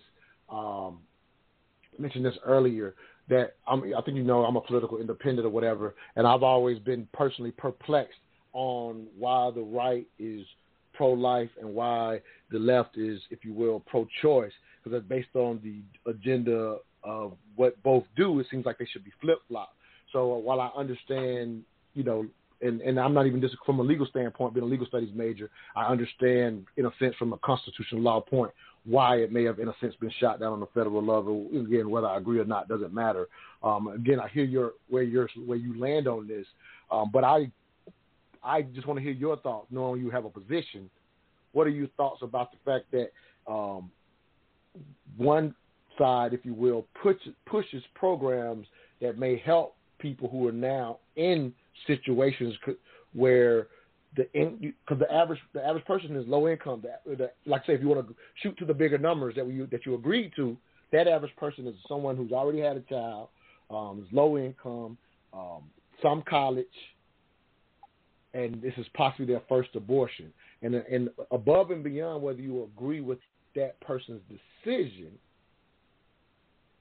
the reality is we're going to have more people in that situation, which possibly will create more people, if you will, living off the state. And I know people that feel like you don't like that either. So I just always wonder, how does that even go hand in hand? Because as much as I will agree, we got to return to some type of messaging that prepares people for this new reality. I'm also very aware that people are still going to be in this situation. And initially, like Latrice said on this show, it's going to be more people that are in that situation, in my opinion, before they even get home of what I'm trying to do today, which is a conversation about how do we smartly navigate and have less people go through these scenarios. But the reality is, at first, there are going to be more people in that situation. So how do you feel about that there are going to be more people that the state's going to have to take care of? That's always been perplexing to me from both sides of it. I think, again, Democrats should be pro-life and Republicans should be pro-choice based on their agendas. Your thoughts on that real quick?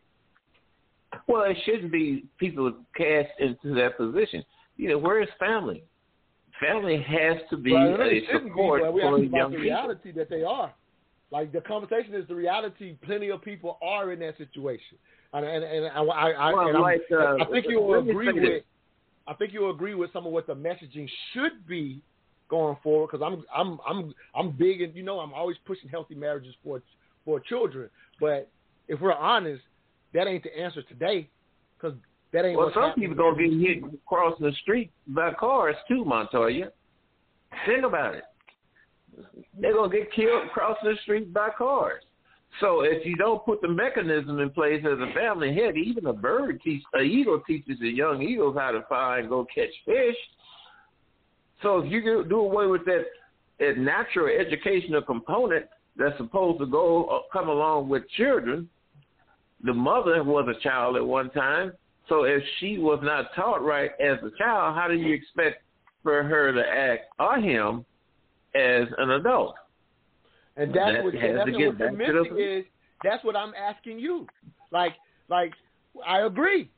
The reality is these things can be done in all the. Let me throw one thing. And I'll let you go. One more thing. A lot of people have not been taught, and I was fortunate enough that sex education, because of the AIDS epidemic, got pushed through public schools. So I also think that should be an answer based on the fact that a lot of people have not been taught in the natural family structure. That is our current reality, whether we like it or not, and whether we have this law in place. That alone is not going to return people to doing what they should do. I'm talking about speak to the reality, to the fact that plenty of people have not been taught, and so I don't. Yeah, not only in that area. Look at this go around with quote unquote pandemic. People wearing masks, but their eyes are open. So where is the education, the biological education that teaches young people the effects and how viruses and bacteria survive? Apparently they didn't know. It's not being taught. You got grown people that's going out falling prey to some of these ideas and some of these tactics. So apparently there's something wrong someplace along the way. I would say it's education and lack of family who is putting that type of responsibility, teaching that type of responsibility onto their children. Right. And what you're not hearing is when it's not happening, the reality some of what people it means. Don't fall by the wayside, sir. Well, there's a whole bunch of more than some, unfortunately. But thank you for your 3 cents. Latrice, any thoughts on what we're talking about right now? Well, I've been trying not to say this, but I am going to now. While you stated that it doesn't belong, that this Roe v. Wade doesn't belong in the Supreme Court, a woman's uterus doesn't belong in legislation, period. Now that that's off my chest, back to solutions. Abstinence, really, we can preach it, but we really need to be honest and promote birth control, because kids are going to be curious with access to the technological advances, i.e. internet and things of that nature. That kids are curious. So we need to make certain that we're having conversations with them that prepare them in case their young minds begin to have their bodies engage in adult behavior, so they don't have to deal with an unwanted forced pregnancy. What I see with some other races and ethnic groups is that they have households with multi-generations living in those households, or they live in the same neighborhood. They're neighbors. So you might have grandparents that live next door to their children, their adult children. I think we as a community are going to have to look to begin doing something similar. And I know that hasn't been a part of our community because of how we came to be in this country. But I think it's something that we need to begin to look at. One of the things that I really hate hearing is, oh, well, my child turns 18, they got to get out. We need to begin to be more strategic with our children. We need to be more strategic with how we build up our households in light of this new reality that we might be navigating, and we may need to have those, where we are living as neighbors to our parents so that we have that greater sense of family and community that can help. And that's another way to not just enable us to progress economically, but from a cultural perspective as well. Sounds good. I'm going to challenge that we have even more honest conversations based on this new reality that won't necessarily fit, in my opinion, in the sentiments that we're used to and that we're comfortable with. I'm going to share some thoughts coming out of this break by Six the Goddess, one of our former guests. She was pretty upset, in a sense, to see our reaction to a degree as a collective to this. And so I want to share these thoughts coming out of the break. And I'm going to share another hard conversation that I think will now become necessary because, to Brother Pianki's point, I will say the education, again, I don't know if conservatives, again, will be willing to put sex education back in the schools. That's what I would have loved to ask for him, since he's so focused on education. But I think it still requires a bunch of real conversations that our community specifically still hasn't gotten comfortable with. And again, I say that based on when we did the shows on what our parents taught us about sex, or what do you teach your children about sex, was pretty weak still, what we're putting out there, even though we're in a big, very sexualized conversation. So in my opinion, it's going to have to become some balance of, as you said, the reality to the fact that children, in a sense, come of age and are going to have sex. But there are some values.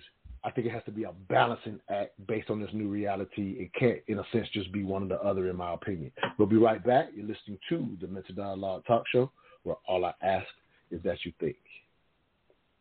Are you serious about learning how to earn significant income on a regular basis as a trader or investor in the U.S. stock or foreign exchange markets? If so, you may be the perfect student to learn technical analysis for trading or investing at the Blacks Academy. With over 15 years of experience in investment strategies, here's what a current student recently said about his experience at Blacks Academy. Yeah, this class has been excellent, and I've had a lot of experience trading, but this is the most exposure that I've had to breaking down the theory behind TA. I'm really excited to continue the journey. For a similar experience, don't allow new traders with overnight success to promise you riches they can't deliver on. Instead, learn the foundations of trading and investing the right way at Blacks Academy. To learn more, visit them at blacks.academy online. That's BLAXE.academy, or search for Blacks Academy on YouTube.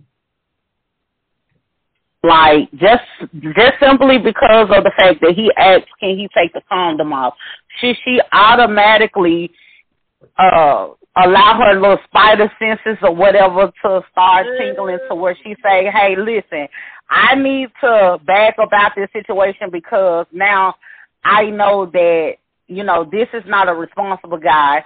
And because he's not responsible with even laying down with me, even though I know I don't have anything or whatever, and we having a moment and we're having fun and we want to be safe with our fun, because some things happen. We want to be safe with our fun. So now should the woman automatically be like, you know what, I need to pull myself up out of this situation, not because of what we're doing right now, but for the simple fact of, like, moving forward in the long haul, I don't feel like this guy. Can you really use that situation to determine whether or not a guy is going to be a good father just because the simple fact in a heated moment he wanted to take the condom off? Do you look at that as if he's going to be irresponsible as a father just because he was irresponsible in laying down with that woman? Absolutely. So here it is. We always talk about the term, we always hear now, red flags, right? And I told you I was talking about this. The largest red flag that should ever exist is the man who says, I don't like condoms. I want to take it off. And I'm talking about especially early. Now, I understand once you build a relationship, I still think this should apply even then. That should be the biggest red flag. And yes, you need to escape up out of that moment. Because here's the reason why. In life, you got to play the percentages. So if you got a guy that's willing to be irresponsible in that moment, where there's a chance that a baby could come out of this situation, even though in his head he plans to pull out, right? He ain't want no baby, he plans to pull out or whatever. And so, but if he's willing to be irresponsible in that moment, to expect for him to be responsible once a baby, to me, is absolutely ludicrous. Now, I'm not saying every man will be irresponsible, but to expect a man who's willing to be irresponsible in that moment, to have an expectation that he will now be somebody's good daddy, is foolish as hell.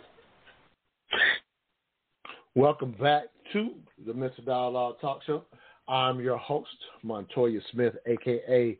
Black Socrates, along with special guest co-host Latrice Ross. This morning's discussion question: if the Supreme Court overturns Roe v. Wade, then what? If you're online wanting to get in on this discussion, please give us a call at 646-787-1691. Again, 646-787-1691. You have to press 1 to let us know you want to speak as you hear one of my thoughtful rants, which is sometimes we do quick hitters, no commercial free commentaries, if you will. And that was myself and another Queen of Intellect member, Deasia Robinson, talking about deadbeat fathers. And I was highlighting one of the biggest red flags that, in a sense, women should look out for. And I presented that example, Latrice, if you will, as, in my opinion, one of the real conversations that we should already be having, but it becomes, in my opinion, more important to have those type of conversations based on this new reality, because I always believe if you get into the liberal thoughts and the conservative thoughts, or on this particular situation, as with all things, the truth is somewhat in the middle. And so, at least in my opinion, and so me pointing out, hey, here's the game that I would give my daughter, that's a real life conversation that I think more parents have to have or need to have based on the new landscape. That's an example. I want to get a quick thought before I share Six the Goddess's comments and how she sees this new landscape. Go ahead, Queen. Any thoughts on just even hearing? Go ahead, I definitely believe that we're going to have those conversations about being more responsible and making better choices, looking for those red flags, because that one night of fun could eventually turn into a lifetime of pain and suffering economically from having to raise a child that one wasn't prepared to have.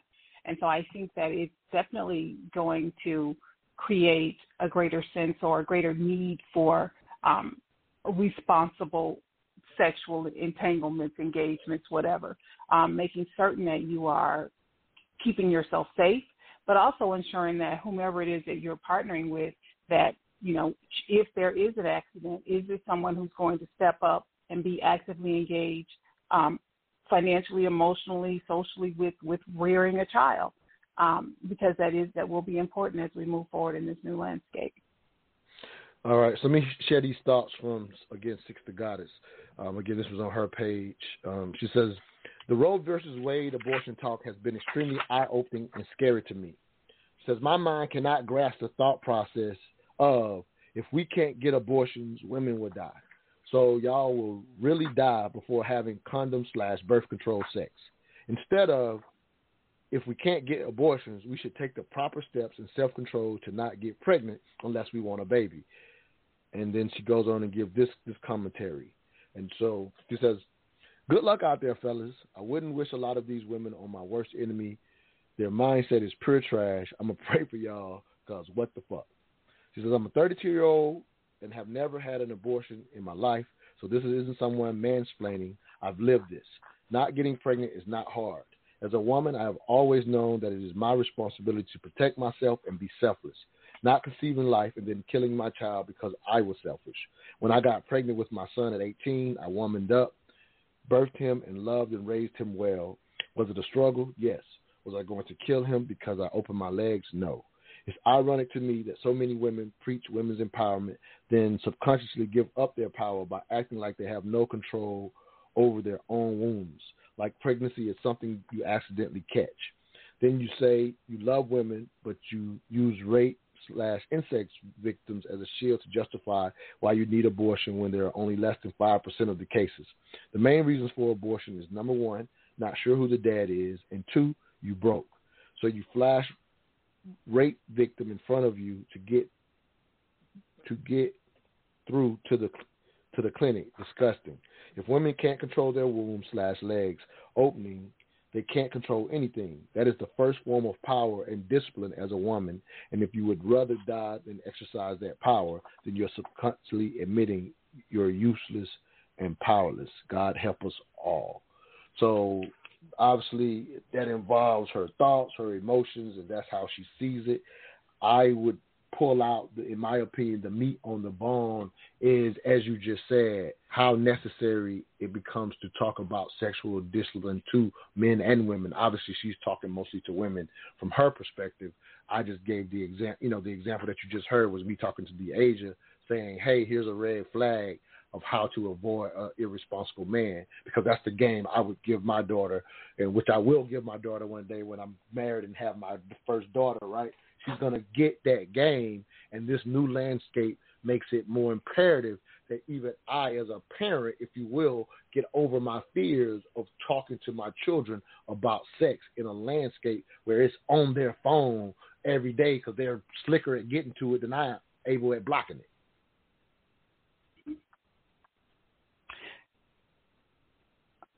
I agree. Now, I don't necessarily agree with all of the comments that you read, because we have to look at access to contraception.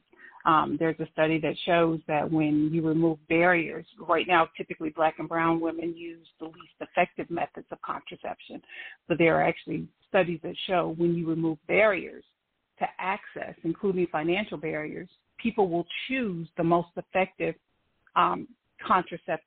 contraception to use. And so when we begin to talk about that, we have to begin to look at those other areas of inequity that weigh into decisions that are being made. Oftentimes we look at it from you need to make better decisions, but we don't understand the underlying layers that are contributing to those decisions being made. And so I think that it's a little careless and reckless for not recognizing that is a hindrance for a lot of women. Now, that makes a lot of sense. Again, and to me, that's the conversation today, right? So, again, I appreciated, for example, Tennison's fervor about, what can be done, in a sense, to get rid of this law, right? And again, as I adamantly was saying, that's not our discussion today, right? So since it's not our discussion, what you just brought in is another part that has to come to the forefront, right? If this is going to be our new reality, then there needs to be, in a sense, some mobilizing behind getting that access. Like, even though some people are focused on it, it now has to become a bigger focus if we, in effect, care about the next generation. Just like we're also saying we got to step up in our dialogues individually as parents with our children. I hear you saying, well, if this is the new reality, we can't just dismiss mobilizing around what that access looks like, because that is some political involvement. Okay, boom, this is the new lay of the land. You're in a red state. If the reality is you're in a red state, while you may want to fight that red state on changing the law, if your numbers are not in your favor, you better focus on access. And if you focus on turning the law down and you leave out access, then it becomes useless to have just one prong, is what I think I hear you. A one prong attack of be responsible, be disciplined. That's limited and not smart for today's time, I think is what I hear you saying. Absolutely. And then you also have to take into account the side effects of birth control that it has on women. And so none of these things go without consequences. And so it's not an easy this new landscape that we're potentially going to have to navigate is going to be extraordinarily complex, because you definitely will need greater access to birth control, but then you're going to have to deal with the consequence of the side effects of birth control. You're going to have to deal with the economic output. So we have a lot of difficult conversations that we need to be having. And we need to be realistic in these conversations. We can talk about preaching abstinence, but really, is it realistic that our kids, like you said, with sex on their phones, is it really realistic to preach abstinence to them? Yes, we can say that it would be best if you not engage in this activity. But if you do, be safe. And here is how you can be safe. And although I'll give you access to this birth control, this is not giving you permission, but it's saying, should you choose to disobey what I'm asking you to do or not to do, then at least be safe as you navigate these waters that you choose to engage in. And that's the game. But then that comes with. Yep, and that's the game. Phyllis A. Smith, now Phyllis Young, gave me my entire life extremely effective, and I didn't realize how effective it was until I got to college. I think you've heard me say this on the show before. I would never respond to my mother who literally said exactly what you just said. I am not giving you permission, but she went a step to make sure I had condoms. And then as a junior in college, as far as, while I've been bringing these from the clinic, she didn't say it to this degree. I now understand she was getting them from the clinic. I just know I always had condoms because she made sure I had them, right? Because I don't want you having sex, but if you do, here's what I want you to do. I actually listened to her vehemently. And as a junior, she said, I'm not even going to bring these here anymore. You need to get over the hump of buying them. So she made me buy them, which is crazy because of how our culture is about sex, and this is why we don't talk about it. I'm having sex, and as a junior, I'm having to go, and she's making me go in the store and buy condoms. It felt so weird, but I get to college and realize some of my friends had yet to buy condoms in a store. They were only willing to go into one of those bathrooms that might get one, and they might get one or might not. And it was normal for me in college, and I realized it wasn't normal for them. At that point, I realized how good my mother's focus and taught, because unfortunately, she had me as a young mother, and she did not want me to repeat that cycle. And so she was great at having those conversations. Let's go to this last break. We'll be right back. You're listening to the Mental Dialogue Talk Show, where all I ask is that you think.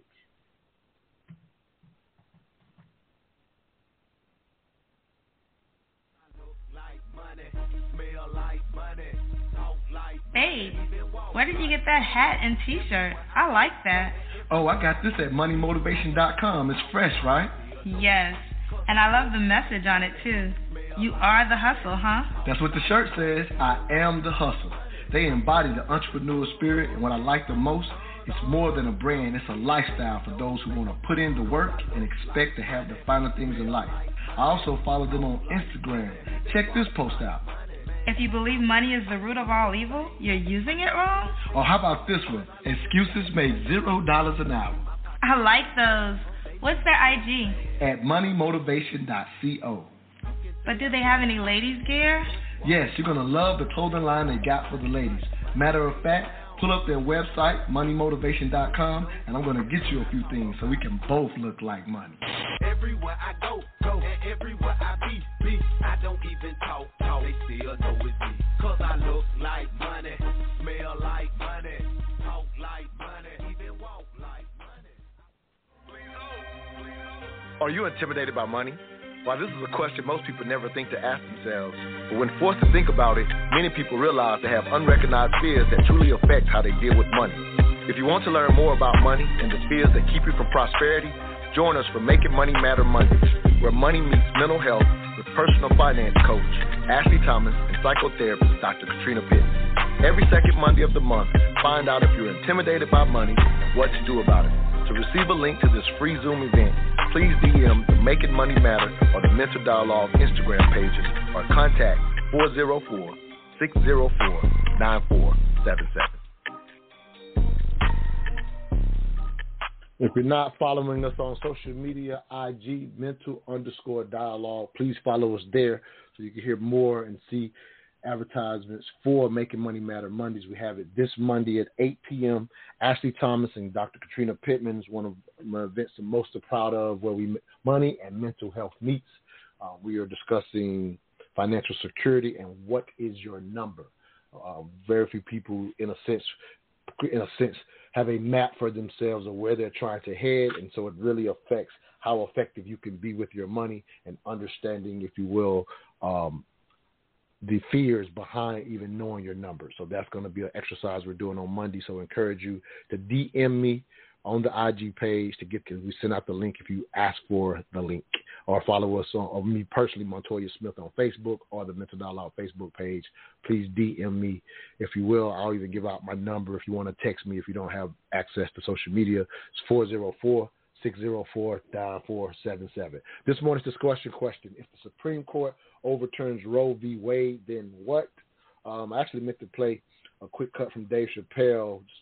I love how comedians, in a sense, challenge us to think, and I think he pushes the envelope here. And I think it would be crazy for us not to discuss this new landscape amongst or amidst the current gender war that's happening too. I think things get lost in that, and we waste time on things we should be focused on. So I wanted to share this cut from Dave Chappelle, and I'll get to Oshun, who's trying to get back in. The other caller that just called in, if you're trying to get in, you have to press 1.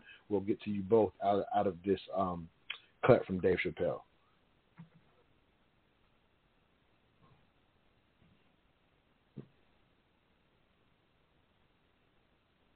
Actually, I don't see the cut, so we might go without the cut. Hold on, let me see. Give it one more try. Oh, there it is. Got it. All right. I'll be real with you, and I know nobody gives a fuck what I think anyway. I'm not for abortion. Oh, shut up, nigga.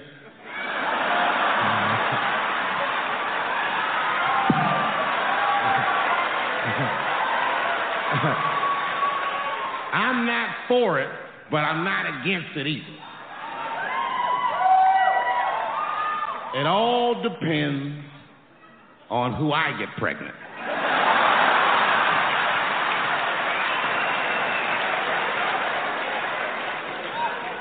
I don't care. I'll tell you right now, I don't care what your religious beliefs are or anything. If you have a dick, you need to shut the fuck up on this one. Seriously.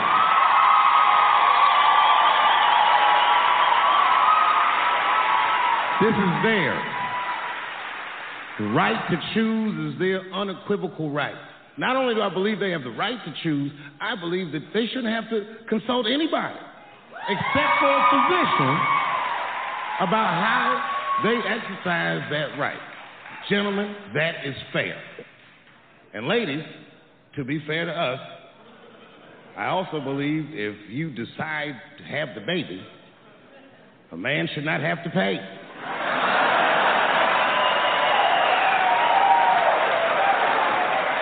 That's fair.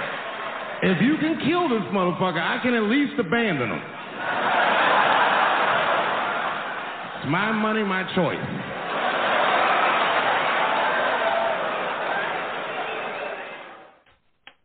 Welcome back to the Mental Dialogue Talk Show. I'm your host, Montoya Smith, a.k.a. Black Socrates, along with special guest co-host Latrice Ross. This morning's discussion question: if the Supreme Court overturns Roe v. Wade, then what? As we hear Dave Chappelle, master comedian, challenging really both sides of this conversation, if you will, when it comes to the dialogue. And again, we were talking about having real discussions. I think, again, while that's comedy, I think there are some real conversations that have to be had amongst the, if you will, the gender war, Latrice, that sometimes things don't get talked about because we're so emotionally one-sided, and that's not going to help us in the new landscape. I think there's some reality in what Dave is saying there that now needs to be included now that the landscape is not as simple as you may be able to get an abortion or not. Does that make sense, Queen? Your thoughts in hearing that commentary from Dave Chappelle?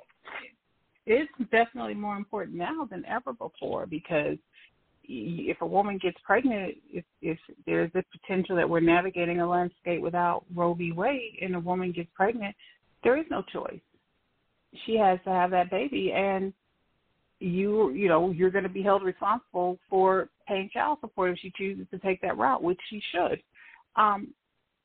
But I think that it is important to have those conversations before engaging in sexual activity so that you understand where each is coming from. Understand that if I get pregnant, there is no recourse but a forced pregnancy. So that means that you're now going to be forced to take care of a child that so are you prepared for that before we do this dance of intercourse? that conversation definitely needs to be had. All right, I think Oshun wants to get back in. Let me let her get in. Last 3600. First 3850. Last 3600. If you're trying to get in, we only got a few minutes. You got to press 1 to get in. All right, Oshun, go ahead, Queen. Thanks for getting back in with us. Oshun, you're live on the air. Were you trying to get back in? I may have it wrong. It's 283. You're live on the air. I thought that was someone I knew. I'm sorry. Do I have it wrong? Oh, okay. Is that me? Oh, okay. That's you, B-Funk. Who is that? Who is that? Go ahead. I'm sorry. Yeah, it's Brad. It's me, man. What's good? Yeah, what's going on, brother? Yeah, give us your 3 cents on it. We got about 5 minutes before we get this thing down. Yeah, I know. I try to make somebody else's number. I apologize. I try to make it quick. I wasn't listening up. I must have missed it. But hey, and I'm a fan of Dave Chappelle's point of view, and I've always had that. And people say it's a contradiction. You know, I believe you can be pro-life, but believe a woman has her own choices to make about her own body. You know what I mean? Right. And pro-life means how do we preserve life? I mean, and it seems like a contradiction, but I fought 25 years in wars for this country for peace. So that is a contradiction in and of itself as well. So, but what I would hope for future discussions, I know you've narrowed discussion because we had to, but for future discussions, I hope we say, what does this law mean to us today is, how does this affect other civil rights that we have? If we allow to say that we cannot do this, or women doesn't have a choice to do this, and somebody can come in and tell us what to do with our bodies, then every other civil right that we've had from on the federal level to give us the freedoms that we have has overturned state rules and laws and legislation that has restricted what we are able to do, whether it's to vote. I mean, and what are we talking about in Florida now? The Don't Say Gay laws, what we're teaching in class. So some of these programs and things that or discussions you want to have and or how to combat where we are now, we have laws now that are creating barriers for that. So we can't go to schools and have these discussions. More resources for parents that are having these babies now that they can't go get abortions.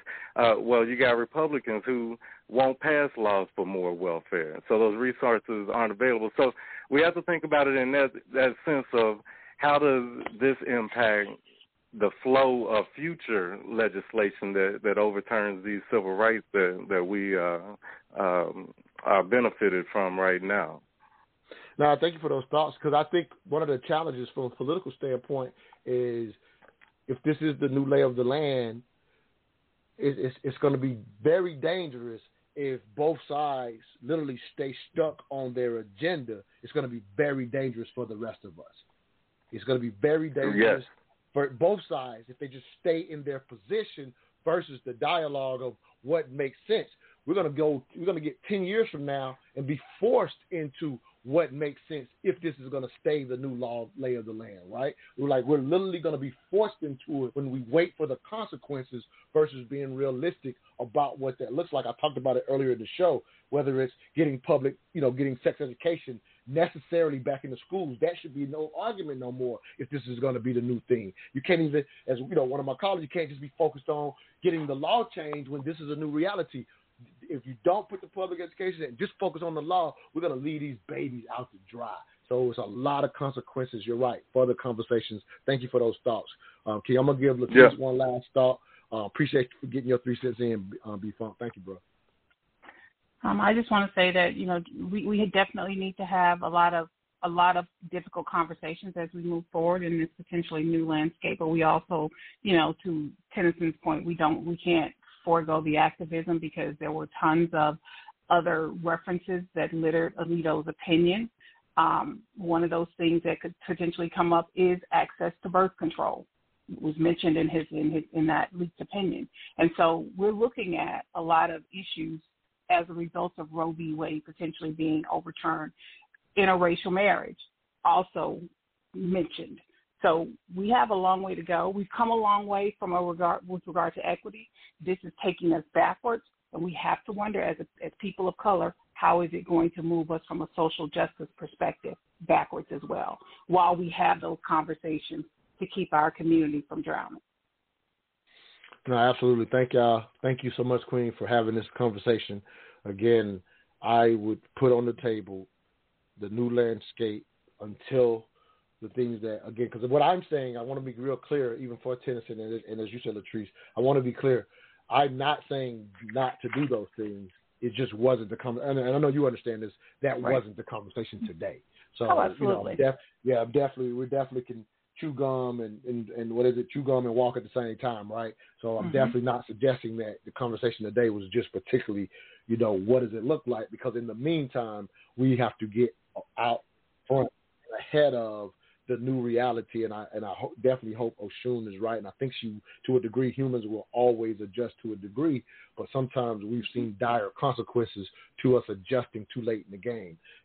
Some of the stuff we talked about, the different layers. We've talked about this on the show many times, how to go to school, get a good education and get a good job. We talked about that for way too long, and now we're focused on college and stuck with debt versus going after certification and things of that nature. So this was just an opportunity for us to really wrap our heads around the messaging that we prepare within our own homes and what that looks like culturally, and hopefully some of our churches will also take it on just like they did during the AIDS epidemic, and actually start considering providing that education, because our churches still touch a lot of our community, and so hopefully they're not caught up in the only what's in their Bible to the degree that they're not willing to aid the community once again, because I think we're at that type of situation again if this is going to be the new lay of the land. So it's almost a challenge to our community to like you say, how do we not drown in the meantime? We have to think about that. Thank you so much for that conversation today, Queen. We'll see y'all next Saturday, but all I ask is that you think.